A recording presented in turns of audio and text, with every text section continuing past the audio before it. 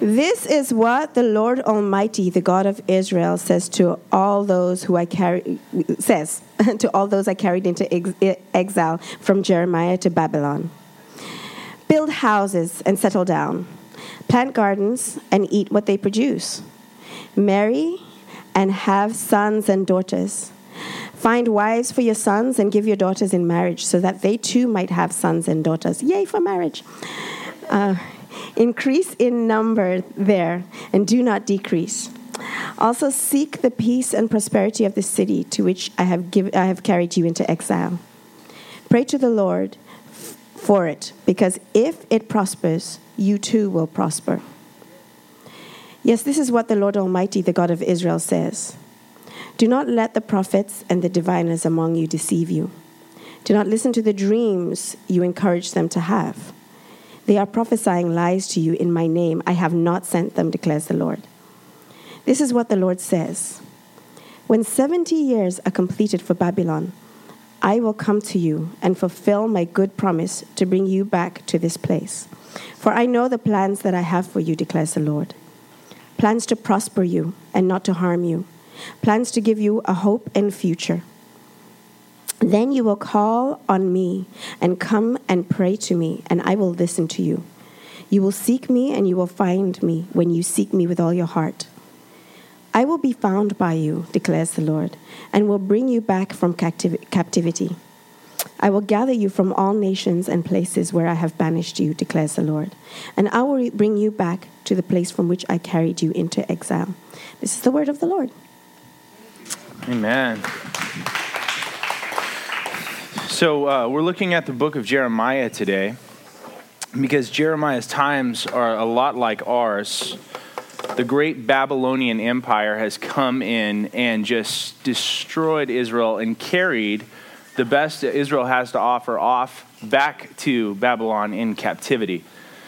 And in Babylon, they found this huge, hostile, brutal city that was fragmented. It's filled with all these different people from all these different groups with different visions of nature, morality, and how the world works and what the purpose of the world is. So the question today I'd like to start off with and have you think about is, how do you respond to a fragmented culture? You know, it's election season. In fact, next week we're going to do a real faux pas. We're going to preach on religion and politics. So 2 of your favorite topics. Prepare for fireworks. It's going to be amazing. But this election cycle, as you look at your Facebook feed or as you check out the different news outlets, you see liberals who are like just choking on all the conservative fodder that's out there. And you can see conservatives freaking out and saying liberals are taking over the country. Now, how can it be both? It's because we live in a fragmented society. We live in a society that has so many different groups, and everybody feels like an exile in their own land. There's no real consensus about what's right, what's wrong, and this is very much like the society that the Jewish exiles, the captives, were led away into. So here's the question. How do we respond to that kind of society? How do we deal with a culture that's growing increasingly hostile to the things of God? God's answer to the exiles is astounding. I'm excited to jump into it. We're going to talk about 3 things: the wrong ways to respond, God's way to respond, and how to get the power to do it. So I'm excited about that. Let's dive right in. Point number 1, the wrong ways to respond to culture. This will be a bit of a recap from the first sermon, but there's 3 wrong ways to respond to the surrounding culture. The first one is domination. Try to take it over, try to rule over it. The problem is the Israelites don't have that as an option because they've been dominated. So that ship has sailed. So there's 2 options that they have left. The first one is the one that the Babylonians are pushing on them. You got to understand, the Babylonians were the world empire. They'd taken everything over. They knew how to deal with captives. And so what they would do, they had different approaches to people they'd conquered. One was to expel them, kick them out, right? But then they come back madder than before. The other one is to subjugate them, turn them into slaves, make them work for you. But then you have uprisings. So the Babylonians got really smart. And they did this third option called assimilation. They said, hey, look, we're going to give you the best jobs. We're going to give you the best food, the best clothes. Here's the deal. You just got to start to live like us. You got to hang out with us in our culture and do things how we do them. It's seductive, isn't it? It's like, ooh, I could drive a Porsche. Absolutely. Yeah, for sure. I will say whatever you need me to say. I'll do whatever you need me to do. And that's what they did as a culture. In fact, you see people like Daniel, whose name was changed to Belteshazzar, right? So the Babylonian god Baal is actually in Daniel's name. It means my God is Baal. They changed his name. This prophet of Jehovah, they changed his name to my God is Baal. Think about that. So when we assimilate people culturally, right, this is what the Babylonians are thinking. We're going to assimilate them culturally, intellectually, socially, spiritually, and then within a couple generations, their people group is gone. Their distinctiveness have kind of worn away. We have a term for that in psychology. It's called Stockholm Syndrome. Have you guys heard of that? Somebody gets led away captive, they get captured, and they start to identify with their captor. They stop seeing them as an enemy and start to see them as a friend or even fall in love with them. And that's what they were banking on. You lose who you are. You decrease in your individuality. You decrease in the number of those representing your culture. And that's why in verse 6 of this passage, God says, hey, when you go there, increase, don't decrease. God says, don't be seduced by their culture. Don't collude with your captors. In fact, I want you to increase. So that's the other wrong way. There's domination, there's assimilation, and there's fortification, which is what the Jewish prophets, the false Jewish prophets, are telling the people of Israel. And that's why God writes this letter through Jeremiah to the people of Israel. Okay, the false prophets, what they're saying is basically, if you read the previous chapter, these false prophets, the Jewish people are hanging out on the Kebar Canal, and they've got prophets like Hananiah that are saying, hey guys, look, don't go into the city. The city's bad. It's polluted. It's dirty. God's going to judge this city. God's going to destroy it. And God's going to restore Israel and give us our city back in just a couple of years. So don't even go in. Don't have commerce with the city. Don't hang out there. Don't get polluted. Because they're trying to protect against assimilation. But their answer to it is totally pull back and have nothing to do with them. And God says, no, don't do that. What does he say through his prophet? He says, those people are not my prophets. You go into the city. You live. You seek the peace and prosperity of the city to which I sent you. So there's three options: domination, assimilation, and fortification. Domination's out, and the only two left are assimilation and fortification. Assimilation means I go into the city and I engage it for my own individual power and wealth. I use the city for what I can get. And fortification means that I smile at the city on the outside, but inside, I'm scheming, I disdain it, I exploit it for my group, for my tribe, for my collective. And God says, no, don't use the city for what you can get, but be there for what you can give. I've sent you here, he says. I have plans to prosper you, to protect you. I want to ask you a question. If fear wasn't even in the equation for you, how would you be free to live? How would you be free to engage culture? Not through fortifying or dominating or assimilating, but this fourth way that we see in the life of Christ, God's way, and this is point number 2, incarnation. Incarnation is what God calls us to. The context, I love this passage. You see it on our Christian mugs and our Christian t-shirts. Jeremiah 29, I know the plans I have for you. Plans to prosper you. You guys see that? I love that verse. It's a great verse. The problem is we can take only half of it and read it out of context, right?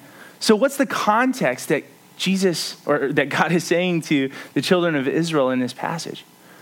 He's saying that I'm going to send you into incarnational ministry and mission in a hostile culture. So I'm going to give you, I have plans to prosper you for the mission I've sent you on. And I think if we're not careful, we just take half of it, and then we end up with some prosperity gospel stuff, and God is all about blessing me and my plans in my life. And God says, no, I have plans for you. Plans to prosper you. The plans to prosper you, it's like in that same passage, he says, I have plans to prosper you and I sent you into exile. You see the tension there? Like a lot of us, we want the prospering and not the exile. Right? We want the blessing, but not the burden of the mission of God. We want to get all this stuff from God, but we don't necessarily want to give to the world that he's called us to. You know, the Abrahamic covenant in Genesis, one of the most profound passages of scripture where God calls Abraham and he says, what? I'm going to bless you. I'm going to make your name great. So that, what? You can be a blessing. So that all the nations of the earth can be blessed through you. So God is giving his blessings to his people for his mission.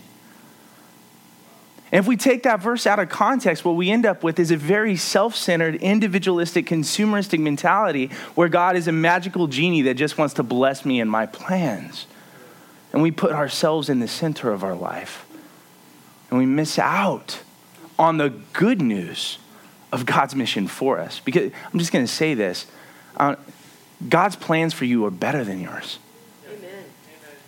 God knows more about what you need than you do, right? And I could go into example after example, but I'm already way off topic because it's not the central point here. This is a nugget. But I look at Gavin. Named Gavin, if Gavin got what he wanted all the time, my 4-year-old son, he would live on candy and he would never eat anything green unless it was a Jolly Rancher, right? I know the plans that I have for you, Gavin. Plans to prosper you. But I've sent you into exile, into Soup Plantation to get some salad because you need something. You're just going to kill over, man. So God says, I want you to live incarnationally. What's that look like? He gives us some handles. I love these 4 things I see in this passage that I want to point out really quick. And point number 2, he says, first of all, settle in. Move in, buy homes, raise kids, plant gardens. Be present in the city where I sent you. And it's funny because in verse number 1, it says Nebuchadnezzar led them into captivity. And then verse number 4 says what? I led you into captivity. Verse 7, God says, I sent you into exile. So wait, which is it? Nebuchadnezzar or God? Yeah, God uses the social forces around us to place us into his plan for us. Paul says it in his sermon in Acts 17 on Mars Hill. He says that God, do I have the scripture actually? Acts 17? Let me look here. I just don't want to misquote it. That God basically allotted and predestined the times and the places where people would live. I want you to ask yourself a question briefly. Could it be that God sent you to San Diego for his mission? And maybe it was a girl or a guy that got you to move here. Maybe it was education. Maybe it was a job. But could it be that God, just like he used Nebuchadnezzar of old, was using social forces in your life to bring you to a place where he wanted to bless you for his mission and bless the city through you?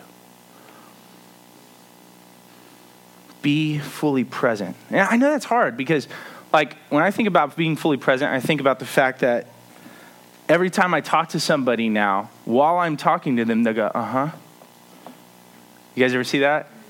And they got the phone out and they got the social media. How hard is it to be present anymore? We're always thinking about what's next. We're going. And I think there's a mentality that is even kind of in my generation and our generation, this like wanderlust, this I want to conquer the world. I want to travel and see great things. And what we can miss out on is the rootedness and the plans that God may have for us. What if God's called you to give your life for a city? Does that cramp your style too much? What if?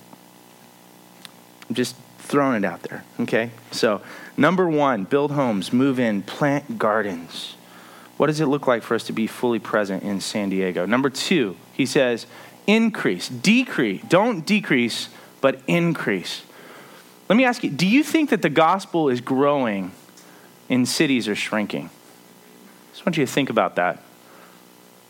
You know, Harvard released a recent review that 500,000 people every month are moving from rural areas into cities worldwide. That's the size of Rio de Janeiro.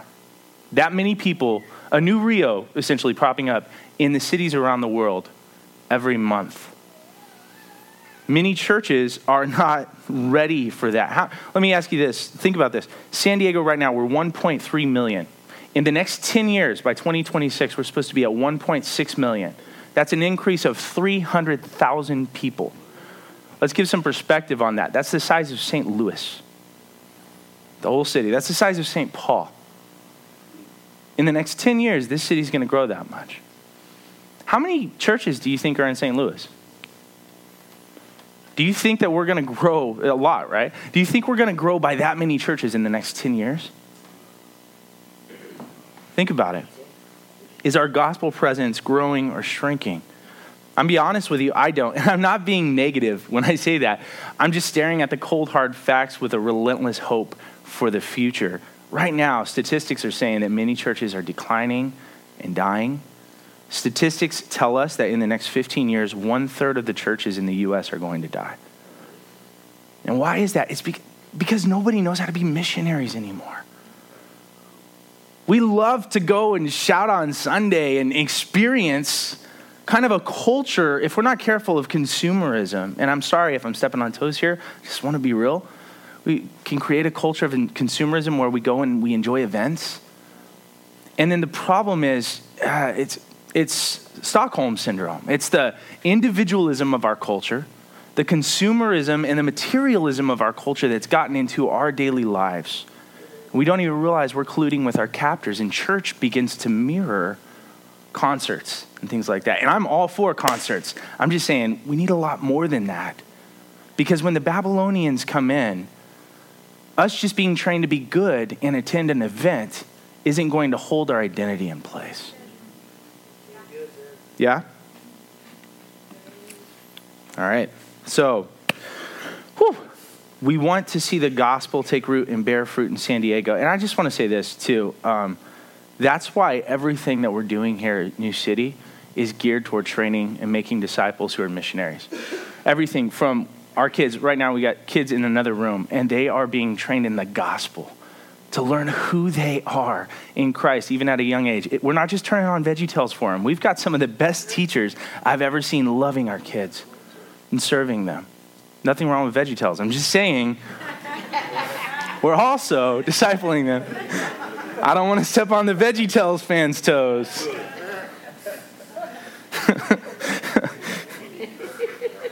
But our Sunday gatherings are geared toward modeling worship and belief in the gospel and repentance. CBR, when you're reading City Bible reading, it's geared toward helping you contextualize the truth of the scripture for your daily life and for the things you're facing. Gospel communities on mission are all geared to train you to be a missionary in a family out there among the people who need it most. DNA groups, which we're getting ready, I'm stoked. We've got some stuff lined up in the next 6 months or so, are being geared to train newer believers in the basics of the faith and teach them what it looks like to live on mission and how to walk with God. And then we've got huddles going for our leaders to train them to be not only missional community leaders, but to be church planners. We want to see pastors and missional communities plant all over this city and just see the gospel take root and begin to bear fruit throughout San Diego. We have to be a multiplying church.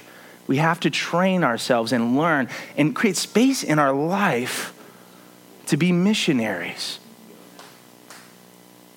We want to train and release new leaders and pastors to plant gospel works. We want to honor God and increase. Thirdly, so he says, settle in. He says, increase. Thirdly, he says, pray to the Lord for it. Now, I think if you're a believer in here, most of us could agree prayer is pretty important, right? I mean, if you don't, let's chat later. But what would it look like for us to pray for our city? It's like, God bless San Diego. Just move on. Is that the extent of our prayer for the city? So some questions to think through. And I just want to just process this with me briefly. What are some different areas of your city? Whether that's the educational area or where commerce happens, or the government, the arts, charity? Are we praying for different aspects of our city's life? Or what about different places that you interact with, your neighborhood, your local coffee shop, the places where you chill, your job? Are you praying for the people you interact with? The local barista, waiter, bartender? Are you praying for your neighbors? Are you praying for the people you work with and go to school with? Are you praying for your city? And are you listening too? You're listening. Holy Spirit, what's next? Who do you want me to reach out to today? Who do you want me to call some family from my gospel community on mission toward? Who are people of peace you've sent in my pathway? Just a brief note that, guys, there are real powerful forces that oppose the work of God. And if we're not praying for our city, if God's not doing the work, the Bible says, unless the watcher watches the wall, right? Unless God watches the wall, the watcher watches in vain. Unless God builds the house, we labor in vain. Like, if we're not pulling God into this work, if we're not depending on him, what are we doing? We can paint some walls and pick up some trash and feed some hungry people and preach against systemic racism on a Sunday and then walk away and say, yeah, we're being a city within the city. No, we're not. Not without God at work, sustaining and empowering this. We need to pray for our city. Fourthly, settle in, increase, pray, and seek the peace and prosperity of the city to which I've sent you. He says, seek the peace and prosperity of Babylon, the city that's hands are still wet and dripping with the blood of their fellow countrymen. Babylon just killed my cousin, and God wants me to pray for them? The city, can you imagine? It must have been mind-blowing for God's family to hear that he wanted them not to just engage the city as a tribe, but he wanted them to seek the shalom of the whole city and pray for it. And that only makes sense if you put it in the context of the whole of Scripture. When you think about what God has to say about cities throughout Scripture. And a great kind of Cliff Note version of this, although it's a really thick book. Anybody heard of Augustine? Famous church father, Confessions. And he wrote I think it's his magnum opus, The City of God.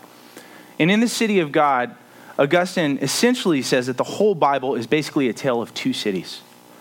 The city of man and the city of God, oftentimes called Jerusalem and Babylon, right? And like you can see this, Isaiah 26, Psalm 122, contrast. And the city of man it's based on pride. You move into the city to make a name for yourself, to get a self, to find your identity, power, achievement. Then I'll know I'm somebody. That's the basis for the city of man. It's pride. Right? That makes it a place of exhaustion. People go into the city needing to get love, to get power, recognition, a resume, a name, whatever. You know? Like the poet Rihanna said, work, work, work, work, work. And that exhaustion, it makes it a place of oppression too, right? Oppression, we're working so hard to get up the ladder that we're willing to step on people. It becomes a dog-eat-dog city. I remember when I was a kid, we used to play King of the Hill. Anybody play that? It's a great game because all you need is a pile of dirt and more than one kid. And it's on, right? And you fight and you push and you kick and you scratch and claw to get up on top of the hill. And then once you're on top, what do? You fight and you kick and you scratch and you claw and you push people down because you want to be on top. That's a picture of our economy. That's a picture of our politics. That's a picture of our culture. The city of man. But the city of God is not based on pride. It's based on peace. It's not based on human effort and work, work, work. It's based on the work of God, grace on our behalf. And so that makes the city of God not a place of exhaustion because people, they're looking to give, not to get. I've already received my identity from grace. I've already received every good gift, everything I need. I know I've got a Father who's a provider. I know I've got a Father who's in control. So now I can come into the city of man, not to get, but to give. I'm not looking for identity. I already have that. Now I'm here and I can love people as they are. that can bring the peace and shalom of God into the city. So that makes it a place not of oppression, but of justice. Here's another way of saying it. City of man is your life to benefit me. City of God is my life to benefit you. I come to give. I know who I am. So we live in the city of man right now, right? I mean, we feel exhausted. Tomorrow's Monday. We know what that means, right? Like Josh talked about last week. And we feel the oppression. How do we respond to this brokenness? God says, seek the peace and prosperity of the city. Hundreds of years later, Jesus says almost the exact same thing in Matthew 5, a passage we looked at for the last 3 weeks. You are the salt of the earth. You are the light of the world. And then he says what? A city that is set on the hill cannot be hid. So Jesus is essentially saying the same thing that Jeremiah is saying, that's said over and over, is that every city has two cities. Every city. The city of God is a miniature city inside the city of man. They're an alternate city, and in the city that operates on different values. Why? Well, think about it. In Western culture, our values, we value individualism. So it's all about my needs. In non-Western culture, we value the needs of the group, of the tribe, right? Of the collective. Individualism, collective. But in the city of God, we value their needs. We care about each other's needs. That's totally different. It's me for you, not you for me. So that means that the way we use money, sex, and power is completely different.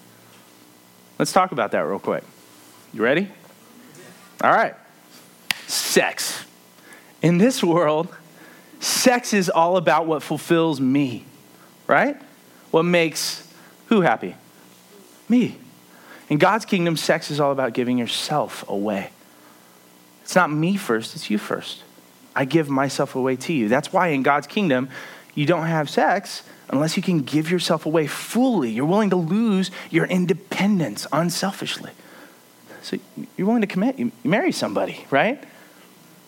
If you're not willing to marry, it's basically because it's all about you. You're not willing to give yourself away. You just want what you can get. Or money. Let's talk about money. In God's kingdom, the money's not yours. In the world's kingdom, it's like, yeah, I guess I should give some of my money away. I'll help somebody. But the money is mine. I earned it. But God says to his children in Deuteronomy, he says, hey, you guys aren't going to be like that. It's me. I give you the power to even earn the wealth that you have. It's all from me, right? So in God's economy, none of it's yours. It's all of grace. Everything's a gift.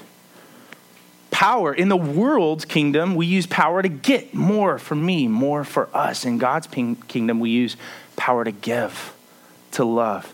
So that's why in the kingdom of God, sex, money, power are so different. We take sex, money, and power, and instead of using them for exploitation and pride and getting, we use them in life-giving ways.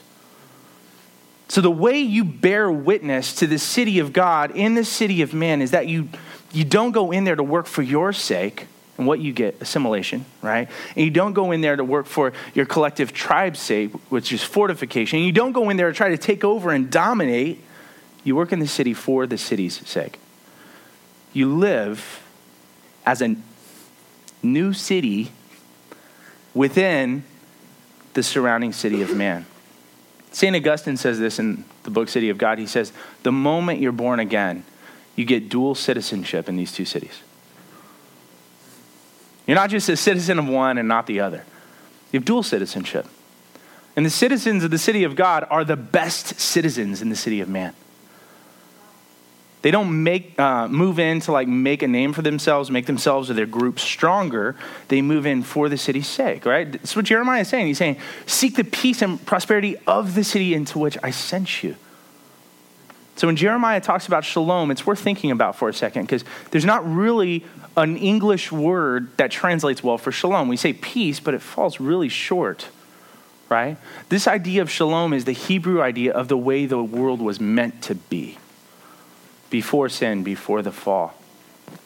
Shalom means total flourishing in every dimension. So I want to ask you a question. I want to dialogue about this. So I'd love for you guys to jump in here for a second. What would it look like to have total flourishing in every dimension of our city? I'm going to throw one out here. What would it look like to have total flourishing economically in San Diego? Yeah. We'd be rich. There'd be enough for everybody, wouldn't there? Yeah. Would anybody be going without in a city that's economically flourishing? No. Any other thoughts on that one? Yeah, the homeless crisis would be handled differently. There wouldn't be a homeless crisis. There would be family that are taken care of. Yeah, sense of community. Yeah, what else? We wouldn't have some economies or businesses even, right? Certain businesses that it's all about just the bottom line, but they don't have other bottom lines that factor into the equation, like the environment or human health or social aspects, right? Yeah, good. How about this? What would it look like to have total flourishing socially in San Diego, in our social space with one another? You're just scratching your back. Okay. Yeah. Everybody be content so they wouldn't be worried about what other people are thinking because they feel genuine. Love and non-judgment. They feel free to do who they are. Yeah, you'd be comfortable in your own skin. Amen. Yeah, well, oh man. I would love that. I would love one full day of that in my own. No fear. No fear socially. I mean, let's talk about, you wouldn't have to have locks on your doors, would you? You wouldn't be afraid of somebody coming in to take. Because people wouldn't do that. They would care for one another before themselves. Yeah, what else? Yeah. No racism. Yeah. Either the overt kind, right, where somebody's just blatantly racist, or the covert kind, the systemic kind, where people are just part of a system and willingly ignorant and don't care that there's systemic racism that's affecting people around them. Yeah.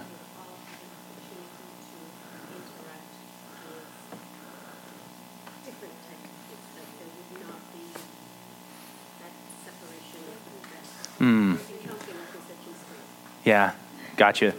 Yeah, so kids would be able to fellowship with kids of all kinds, right? It wouldn't just be the people that are like my brand are cool, and regardless of whether that's race or whether it's any other thing, socioeconomic, age, lifestyle choices, background, whatever, right? We would all be open to one another.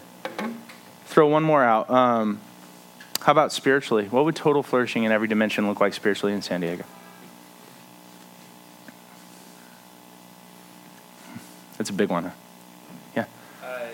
Creating a comfortable space where people can doubt and have spiritual conversations and questions, and be welcomed into community in the midst of that. Yeah. Creating space for people to actually have spiritual questions. They're struggling. Isn't it weird how we demonize people that are different from us because we're afraid of their questions, and create that space where people can actually explore their faith, their doubts? Yeah. Everybody.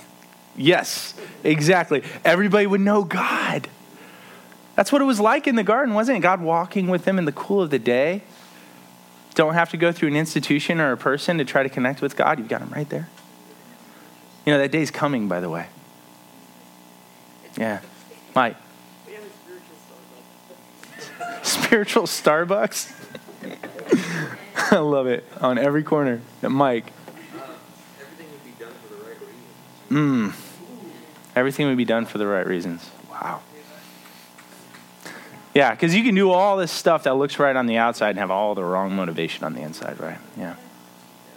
Yeah, I feed the poor. This is what Jesus is wrestling with the Pharisees of his day, right? They're really living up to the letter of the law in so many ways, but their heart is far from him.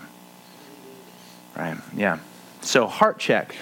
I want to know how do you know if you love the city? How do you know? I'm going to share this story with you. Rodney Stark is a historian, and he wrote a book called The Rise of Christianity.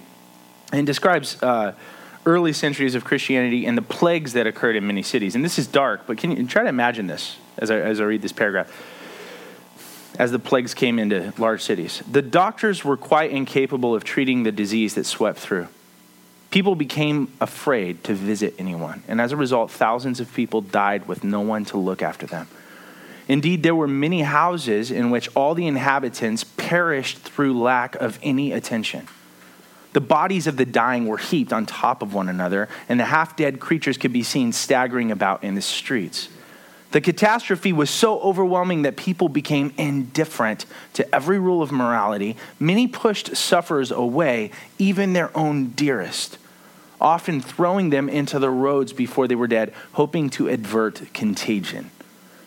I mean, if you live in that city in a time like that, how do you respond? If you're there for assimilation, I'll tell you what you do. You get the heck out. I don't want to assimilate that, right? And if you're there for fortification, you stay out. I have nothing to do with you. I'm better. But if you're a city within a city, this is what you do. Listen to what the Christians did. Most Christians, however, showed unbounded love and loyalty, never sparing themselves and thinking only of one another. Heedless of danger, they took charge of the sick, attending to their every need and ministering to them in Christ. And many departed their life serenely happy, for they were affected by their neighbors, and they cheerfully accepted their pains. They lost their lives in this matter, and many elders and ministers did as well. So Stark he's trying to figure out, like, how do we account for the crazy rise of Christianity, this tiny little religious sect that took over an empire? And he says at the end of this chapter, I love this. He says this, and I put this quote up here so you can read it with me. I love it because he's a teacher. He's a professor, so he writes this kind of coyly. But he says this, the consequences of all this is that the pagan survivors faced greatly increased odds of conversion after they recovered because of their greatly increased attachment to Christians. You know what he's saying? He's saying that Christianity exploded because people, Christians like you and I, live like this. When there were dying pagans around them, they entered in, they didn't run away. And then here's the thing, when the pagans recovered, they're like, why are you here? You're not getting any money for this. Where are you getting from this? And the Christian's like, yeah, we're not getting any money. We have everything we need. We're not getting a sense of identity. We already have that. We don't need a name for ourselves. We don't need anything. We don't even need to live. The Christian said, we're not here for that. And as a result, the Christian gospel captured the imaginations of people. Christianity did not capture their imaginations by trying to take over or get people into office. They got power by not trying to get power. They participated and gave themselves up for the city's sake. And the last question then, that brings us to a real crisis, I think, for most of us. How do we get the power to do that? All this stuff, this is great. This is beautiful. It's ideals. It's floating around out there. But how can I do that tomorrow? Where's the power come from? I'm closing briefly with this. They looked to Jesus. God doesn't tell us to do anything he's not willing to do himself. So when we think about those things, whether it's settling in, increasing, praying, seeking the shalom, I just want to share with you how we see this in Jesus' life. Jesus settled in. He left heaven, the expanse of heaven, and subjected himself to the closed confines of humanity. He left the comfort of heaven and all the posh reality, the shalom, and entered into our mess and our chaos and our brokenness. Jesus settled in and he increased. Jesus didn't just come as a lone ranger. What's he start doing immediately? He calls people into his kingdom. He tells them that they're citizens of another city, right? The city of God. He's a missionary. He's making disciples who make disciples. He gave all of his time, all of his energy, his finances, his intellect, his effort to pour into people. And you see his passion because he prayed. You guys remember that passage? It's hard for me not to cry every time I read it and I see Jesus' passion for cities. Like when he's praying over Jerusalem in Matthew 23, and he says, "O Jerusalem, Jerusalem, you who kill the prophets and stone those I sent to you, how often I've longed to gather your children together as a hen gathers her chicks under her wings, and you were not willing. And he cries out over Chorazin and Bethsaida, and he cries out over cities. He's broken under the burden he carries. And he sought the shalom of cities. He lived as an ambassador from another city who came and showed the world what that city was like. And we say it all the time here. He came showing them that kingdom. He said, in that kingdom, there's no sickness. So he healed them. In that kingdom, there's no hunger. So he fed the multitudes. In that kingdom, there's no deception. There's no falsehood. So he taught them truth, and he freed their minds from the captivity they were under. He said, in that kingdom, there's no death, and he raised them back to life. Jesus came representing the kingdom. He incarnated the city of God. He didn't come saying, your life to benefit me. Jesus came saying, my life to benefit you. At the end of his ministry, Jesus entered into Jerusalem, this always known as the city of God. And what happens? They executed him. And they threw him out of the city. Why did they throw him out? Why didn't they crucify him in the city? Why did they take him out? Well, you never executed somebody inside the holy city because it was necessary to send them out to die, because being cast out was symbolic for the consequence of sin. You lose community. You lose your rights. You lose your blessing. You're thrown out. But for Jesus, it wasn't just a symbol. It was a reality. I'm going to close with this scripture, Hebrews 13, 12 through 14. And so Jesus also suffered outside the city gate to make the people holy through his own blood. Let us then go to him outside the camp, bearing the disgrace he bore. For here we do not have an enduring city, but we are looking for the city that is to come. On the cross, Jesus was cosmically thrown out so that you and I could be brought in. Sin deserves to be cast out, thrown out of the city, but Jesus took it for us. Do you see that? So now when you believe on Jesus, you become a citizen of the other city. You're given a new identity. You're free from sin. You're holy because of Jesus. You've been given everything you need, and now you're free. Now you're free to enter back into the earthly city as an ambassador. Because you've been given everything you need, now you're free to give. Do you see that? You understand it? Jesus was thrown out so you and I could be brought in. Jesus was trampled so you and I could be healed.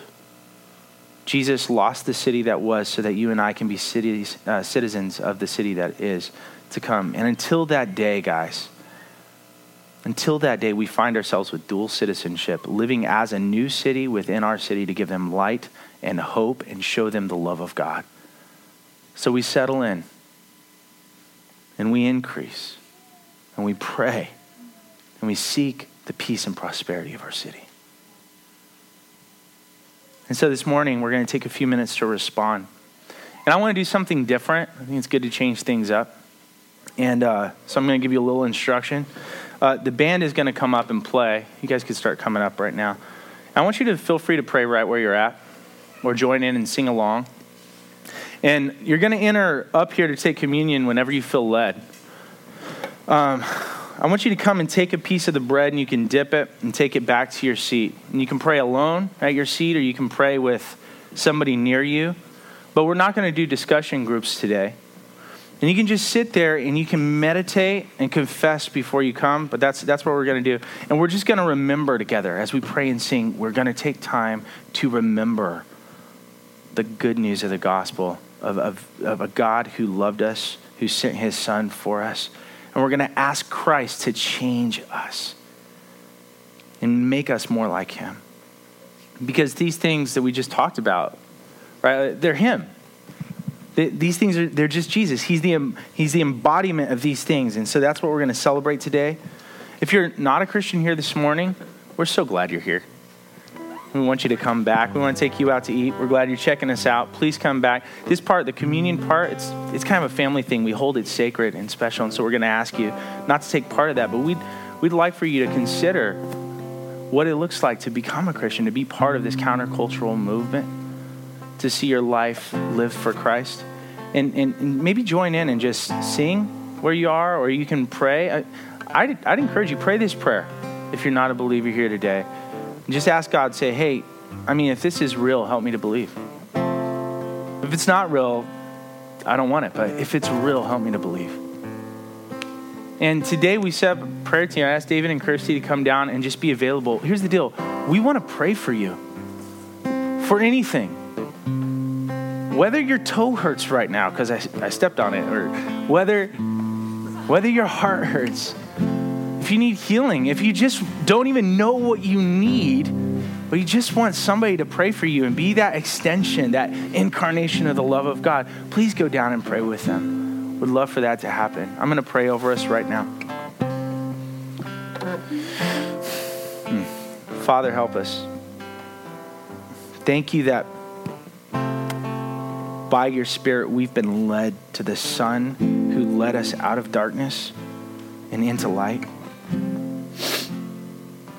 And Lord, we thank you that Jesus was kicked out of the city so that we could be allowed into your city. We need you. We need you. These things are big. They are hard. And God, everything we talked about so far today, it's difficult. Prayer is hard. Settling in and committing is hard. Becoming a missionary is hard. Participating in a culture that is opposed to you is hard. But we're so incredibly grateful for you, Jesus, this morning. Though having equality with God, you did not grasp onto that, but you emptied yourself and you did hard things. And you did it because you loved us. And I pray you would warm our hearts and wet our eyes and draw us to live like you're calling us to, out of that love, God. Not out of a burden, not out of guilt, not out of shame, not out of any other motivation, but the love that you've placed in our heart, the love that caused you to come and die in our place. And so we remember you this morning. In Jesus' name we pray.